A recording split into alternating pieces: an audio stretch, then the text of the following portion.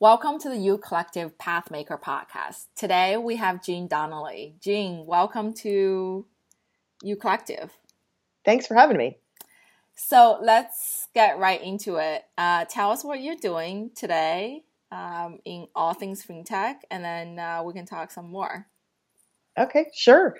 So today, basically, I'm celebrating about 4.5 years of running the FinTech Sandbox. And what we do is we try to help startups get data in order to build product.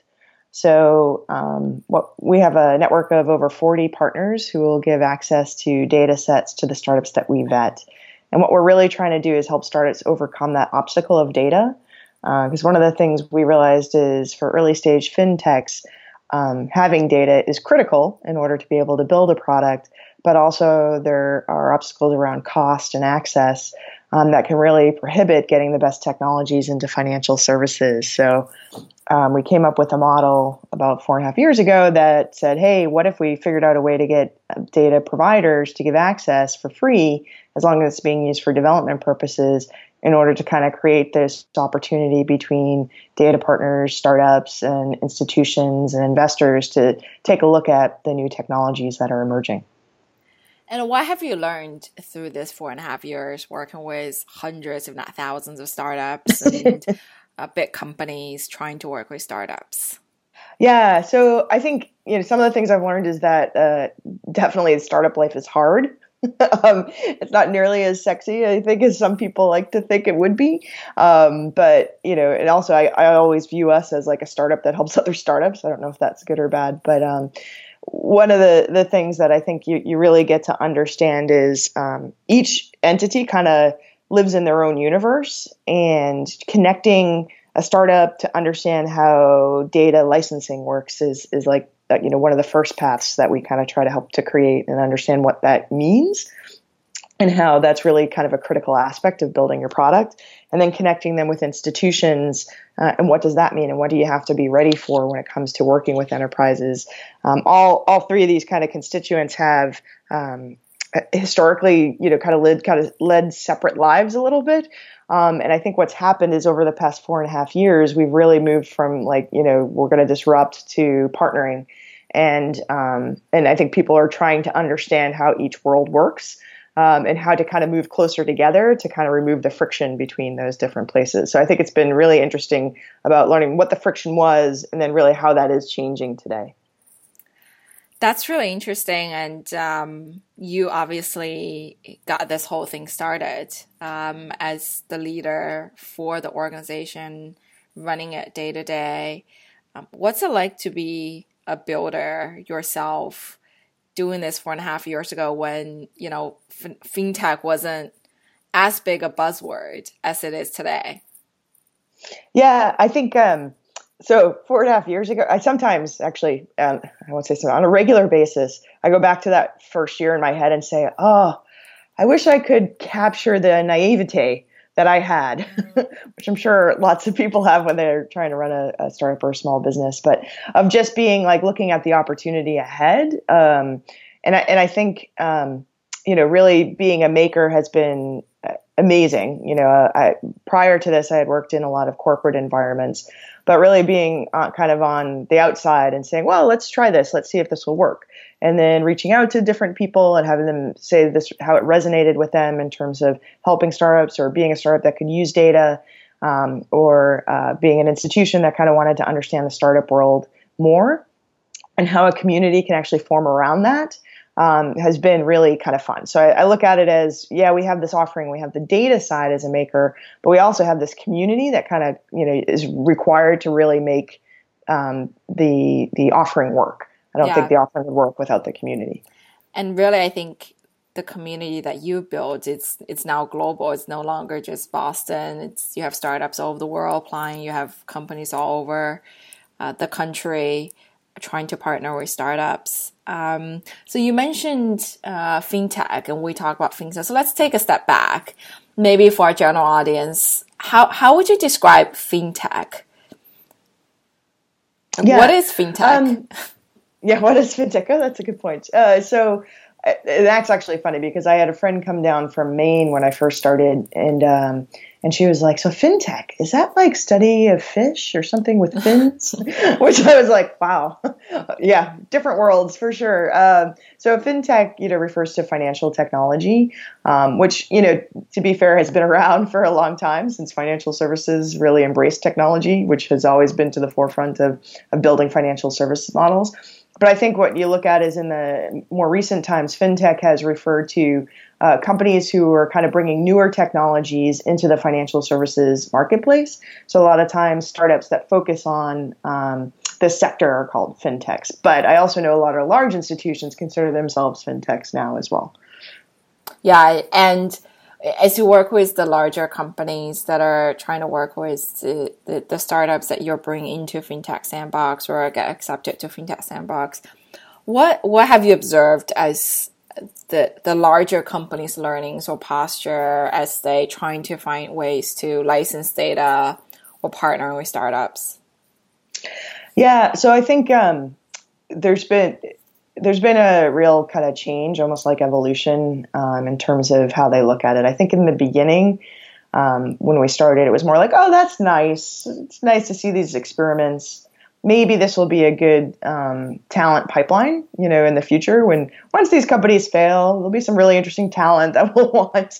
So let's stay in touch due to that. Versus, I think today you're starting to see more large institutions who are seeing the solutions and saying, yeah, I need that solution. And you know what? I'm not going to build it this time. I'm actually looking at more partnering as opposed to just building. And what does it take to do that? But I do think there's still some obstacles when it comes to that because in the beginning, a large institution will treat a startup just like any other vendor and third-party vendor. And there's a lot of regulations and a lot of compliance aspects to partnering on technology, especially depending upon where it sits in the stack for an institution. And so I think there's been a lot, and there continues to be a lot of education about what is really required to partner with this startup. Do I treat them just like a third-party vendor? Well, give me 5 years financial history. I only have 2. So does that mean you just don't partner with them? I think more and more institutions realize if they were to do that, then they'll kind of miss out. So trying to figure out a way to meet in the middle between what are the requirements that a startup needs to meet and how they need to think about scaling, and then what are the ones that maybe don't apply in this case. Yeah, and you're really serving that role, or you and your team kind of as what I call like the whisperers or educators for a lot of these large companies and helping them to accelerate some of this work. So let's talk about you, Jean, a little bit more. So you mentioned that you worked at some of the large corporations before building FinTech Sandbox from scratch. How did you make that transition? Because I know there are lots and lots of people who are fascinated, who are curious and interested in making that transition. But obviously, they are two different worlds and may require different skills. Yeah. So I started my career actually as an engineer, industrial engineer, and worked in aircraft engines. So it started really with physically, parts and how things were made and that sort of thing. So I spent about 6 years working for GE in various locations. And, that was a fantastic opportunity, being at a large, institution and understanding different parts of the business. And to be fair, I just, worked in different parts of manufacturing. I didn't even work in different parts of, the business side within GE at that point in time. But it gave me a really good opportunity of seeing how to approach, different component manufacturing, assembly of engines. I got to work overseas in Cardiff, Wales at an overhaul facility for engines too. So seeing them, kind of after they've been deployed and coming back. That's really cool. Yeah, I do think that gives you a kind of a good framework of like actually thinking about life cycle of products, and how things kind of move through.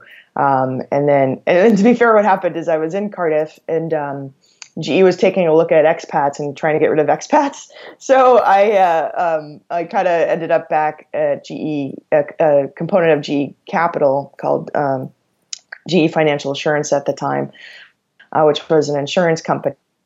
And so I was in Lynchburg, Virginia at an insurance company that GE had acquired, kind of helping them kind of make that transition from an independent insurance company to one under the umbrella of GE. So from a product perspective, and also I started working in annuities, which was really interesting because I think a lot of people were like, well, you seem great, but you know absolutely nothing about insurance. And I was like, yeah, but it actually worked to my advantage because I was able to kind of take the problem solving skills from engineering and kind of apply it to say, well, how do we quantify, the voice of the customer? How do we actually take that and then use that information to feed into our products and to improve our products and to improve our services? And so I spent a few years there doing that. And then Fidelity Investments was actually one of our largest clients.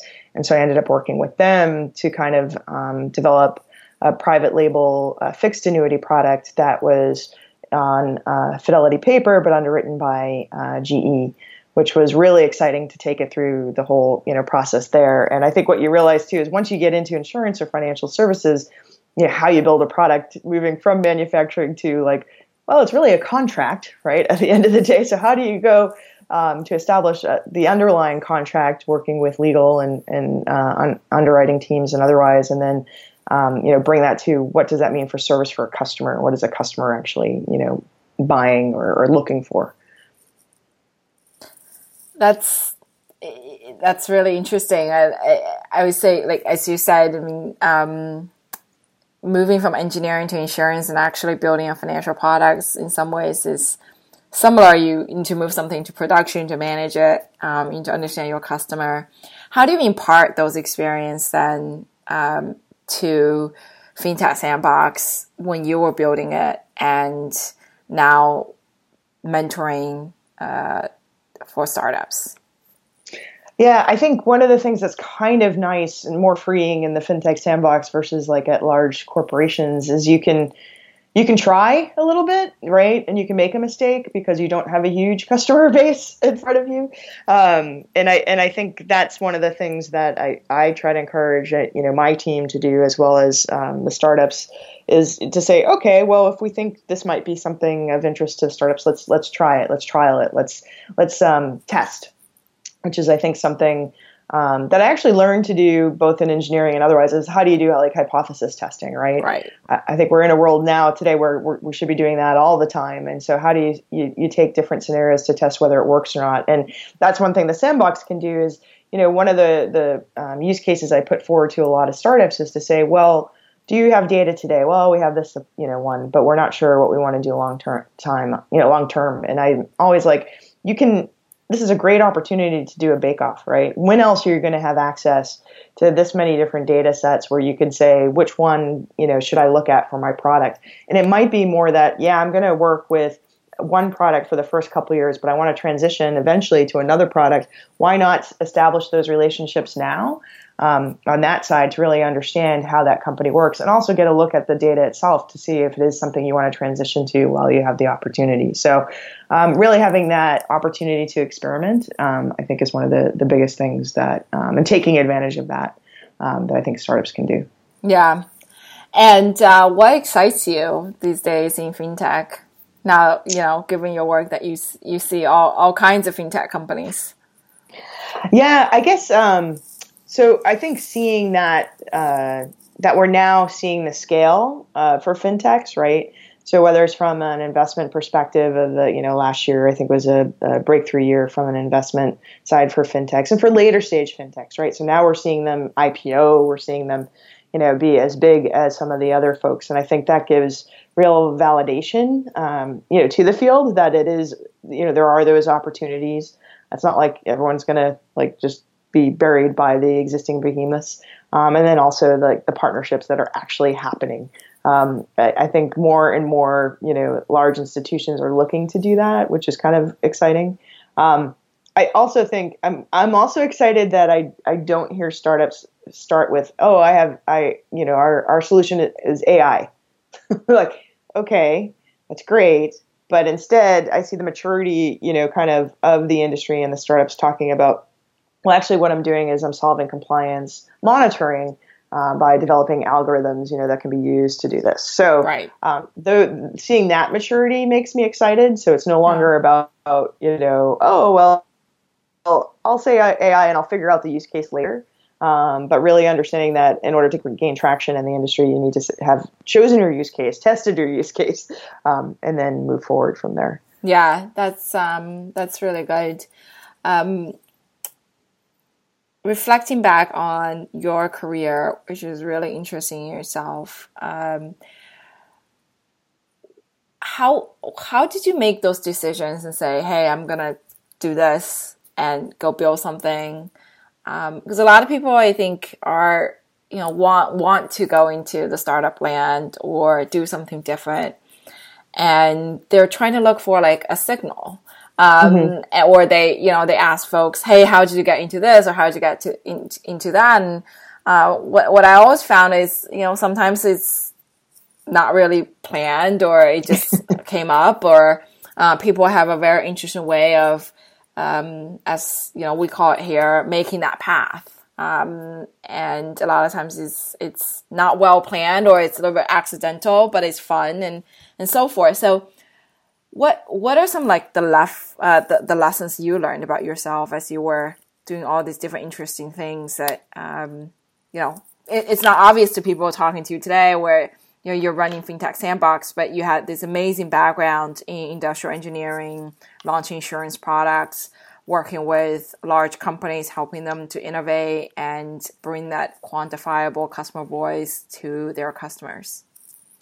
Yeah, well, thank you. But I think, in terms of how to make that transition and figuring out the signals. I mean, it isn't always clear.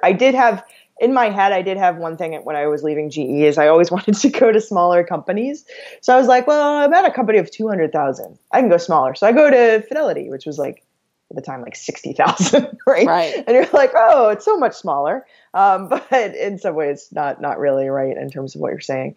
And so to be fair, then when I left Fidelity, I took some time off because I was trying to figure out, did I want to go back to my engineering roots? What did I want to do? And I ended up going into clean tech to a company in the demand response area that eventually got bought by an Italian energy company.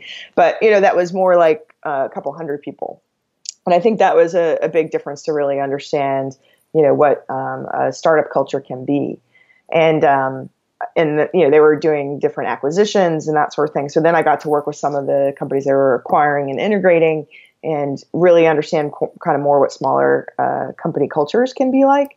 And actually, at the time I took that job, Sarah Biller, who's one of the co-founders of the FinTech Sandbox, had her startup, and she had come to me saying, hey, I'd like to see if you want to help me with my startup. And I had just accepted the job at Enernoc. So I was like, oh, I missed the opportunity, to be at like a real startup. And then, things at Enernoc didn't work out for a couple different reasons. I think it's also understanding as you get older, your maturity of what's important in a work environment, you kind of figure out. And so I actually was working with a friend who has a computer forensics company that was 5 people. So I'm like, all right, I've gotten there. I've gotten to the smallest a company can be. And that's when Sarah Biller came back to me and said, hey, we're trying to get, this idea of the FinTech Sandbox off the ground. Would you be interested in helping us do that? And I was like, yeah, that sounds great. So I think being able to be in a situation where I wasn't afraid to take that step off the ledge, because I had, done a couple different things, some, intentional, and then some more of like, okay, let's move towards this, really made a difference because it is taking a step off the ledge as a startup. Right. I run into a lot of folks at corporate who think about, going to a startup and, you got to be ready for not having benefits. Like, I mean, when I started, it was just me. Right. So you can't, it's really hard to get benefits for a company of one.